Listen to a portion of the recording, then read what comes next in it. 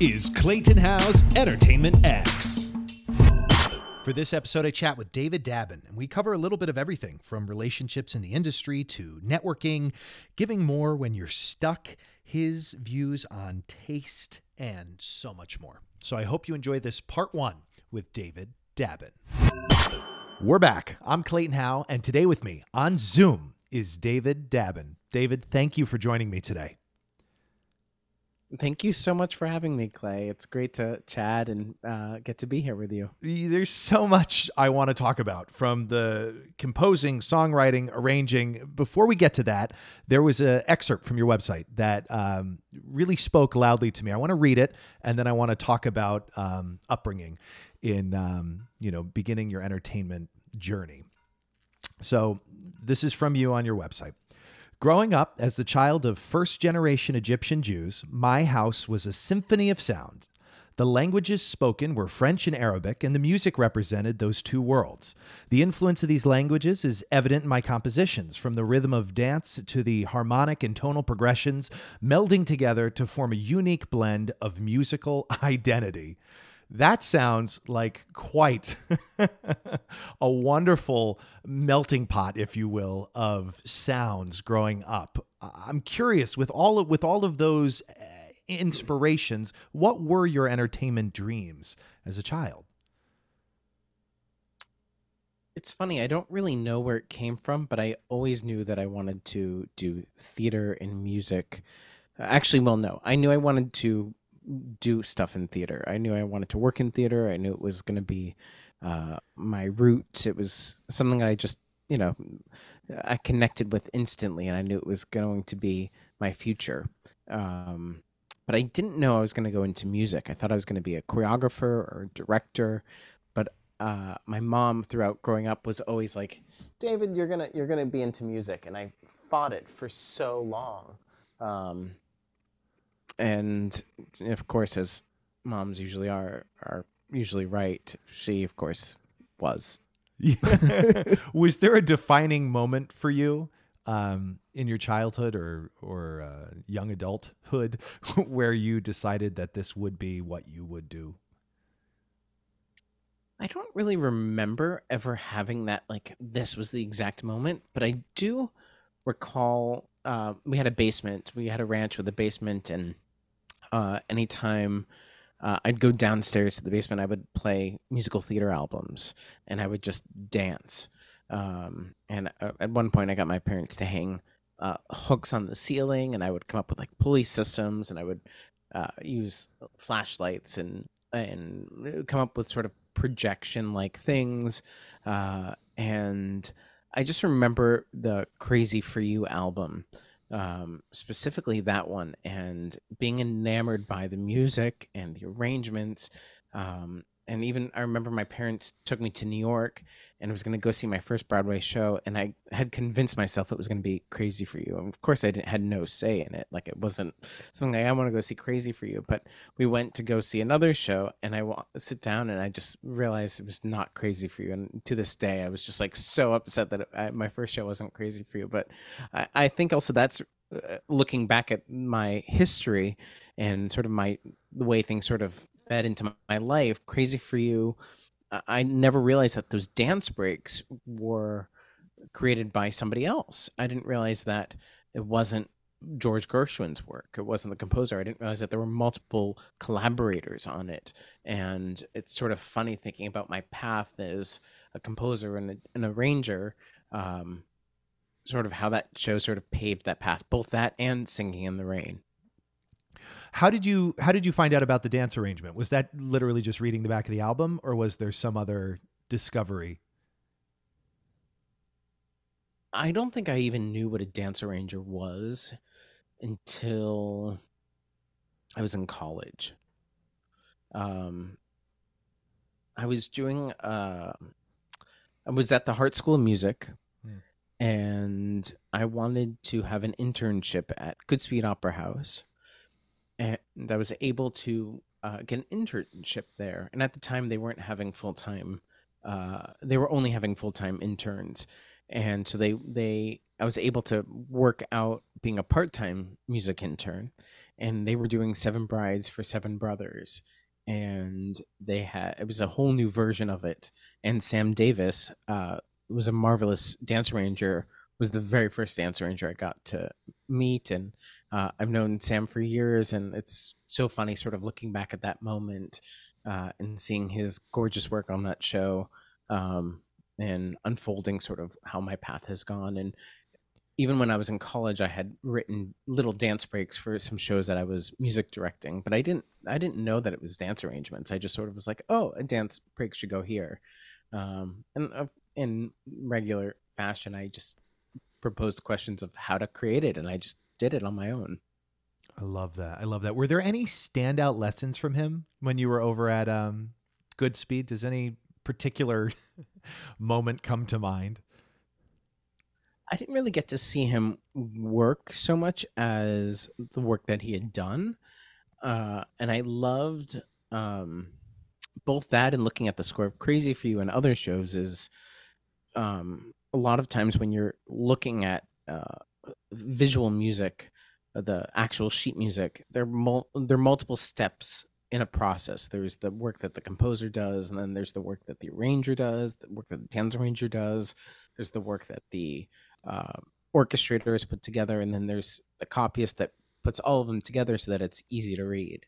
And a lot of times when you're a student or um, a fan of the industry, or even in the industry, you're only looking at the final product. You're not seeing all the steps. So Right. getting to see what Sam's contribution was on that show, I was like, oh, this is somebody's job. This is somebody who got to collaborate and figure out uh, how to embellish and further a story through music and supporting the work of the choreographer. And so getting to see some of the ways that interested him, and I had randomly done Seven Brides for Seven Brothers as a performer the year before, so also knowing that show and somebody else's dance arrangements, it was very fun to see two versions of it almost back to back. We might have just answered this question, but I do want to ask it before we move on. Do you or have you had any particular mentors? And are there any standout lessons from those mentors? I was very, very fortunate to work with my mentor, whose name is Dr. Robert Page. I met him while I was in grad school at Carnegie Mellon University in Pittsburgh, and he was the head of the choral department there. And he accepts one student a year. And I didn't. I had a very funny experience of getting into the school. Wow. For example, I didn't know. Um, I had applied for a different program at Carnegie Mellon, and he wrote to me and said, "I think you'd be interested in doing choral studies." And I didn't know anything about choral music, um, but I said, "Okay." My mom's like, "David, you've been wanting to go to Carnegie Mellon. Go to the audition." So they gave me the sheet music, the list, and so I go to my library at the Hart School, and it was two pieces. And the day before my audition, the person I was working with to help me prepare. Uh, uh, Told me, David, you got the wrong sheet music. And so I'm walking in the hall so upset, and I bump into the head of the choral studies department at Hart, and he says, "What's wrong?" And I said, "Oh, I need this music." He literally pulled the correct version out of his bag. I was like, this is kismet. I've got to nail this. So I go to my audition, and it was a disaster. I had to conduct things in German. I didn't know German diction at the time, and I still don't very well. But Dr. Page, I think, was very excited that I was curious and I wanted to learn, and that I love vocalists and I love working with singers. And he loved also knowing that I had a dance background. And one of the phrases that he would always say uh, is about making music dance, and that really resonated with me. And that's something I really have taken with me into everything I do, because I did have a teacher who, when I started taking piano, didn't understand um, that I was self-taught. And starting off as a dancer, the Mm. process of learning in a dance class is very different than being in a practice room as a musician, and never having that experience of knowing how to break that down, um, was sort of hindering to my abilities, and I became very timid about playing. I wasn't excited about it. So getting to work with Dr. Page, who literally took all my elements that brought me into myself and the things I believed in, my musicianship, my musicality, my passion. Um, he would say things like that, or things like uh, meter is on the page, but rhythm is what you do with it. Or I if like that. something comes unheralded, welcome it. Or you don't have to preach to be heard.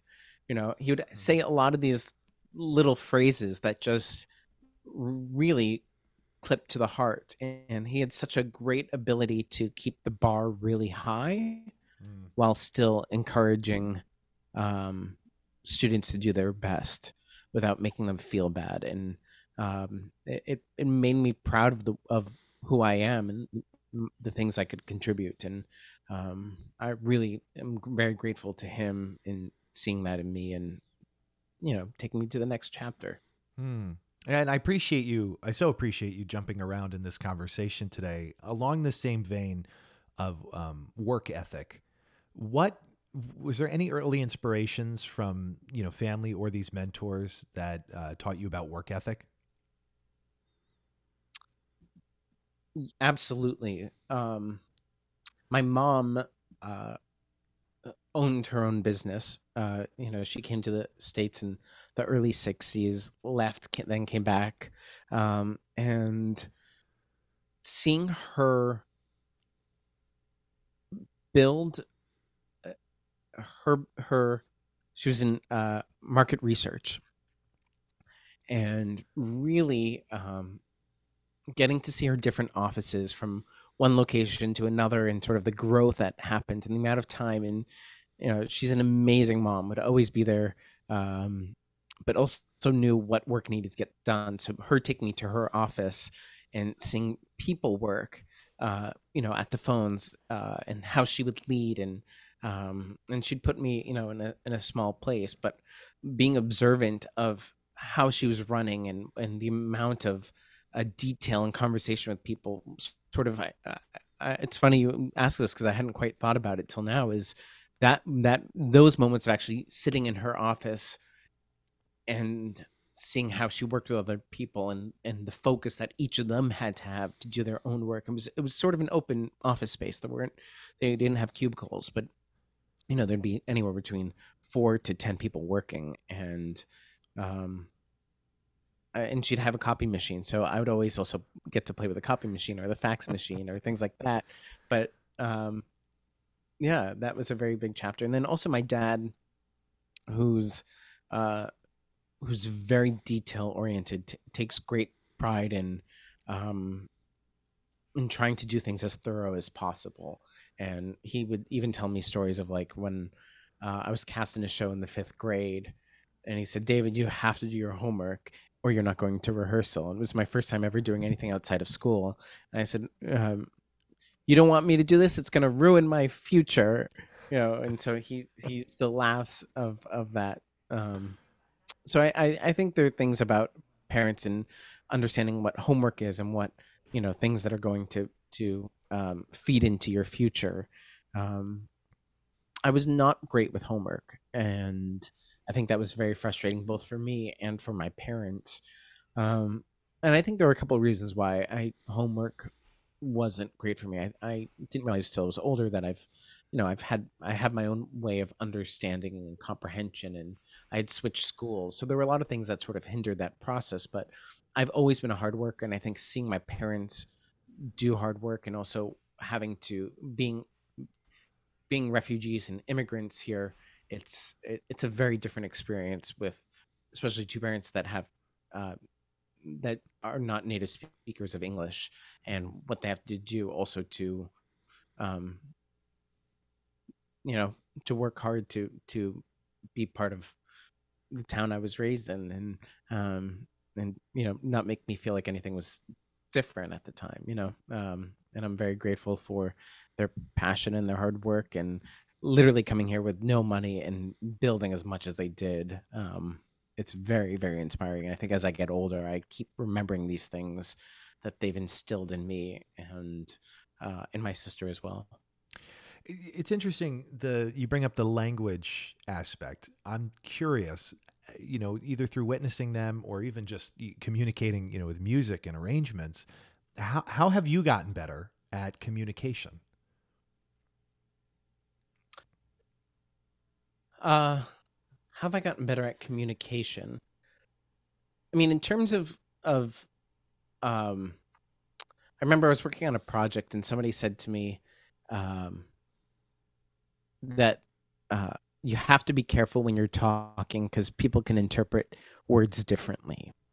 Right. And this was, years later when I moved to New York, and um, and I've sort of taken that advice to heart, and I sort of look back at um, how things even communicating with parents or teachers, and sometimes language, just the words you use, can be interpreted by anyone differently, and really taking the time to choose your words carefully and making sure that when it's easy to sort of just talk, but making sure that somebody's understanding, and not in a way that is um putting anyone down, but more in the sense of like, if I'm going to communicate something, you want it to be understood. And how can, and vice versa, if somebody's communicating something to me, what can I do as the listener or somebody who was actively wanting to join them in a collaboration? What are the things that we need to do to communicate to keep us on the same page? It's in any relationship. It's in any project, is literally about communication, because that's at the root of how we advance. Even working with a singer on a song, we're talking about being active and objectives, um, and it's all about communication. What do you want to achieve by sharing something with somebody? What is the hope on that? Do what is going to advance us from step one to step two? Hmm. Yeah, I want to touch on Beetlejuice. We're Hmm. still in the dance arrangements, and it's a hybrid question because I'm really curious what your views are on professional relationships in this industry. I'm also curious what the journey was to Beetlejuice. I love when we can connect these dots. um, yeah, what comes to mind? Views on relationships in this industry are,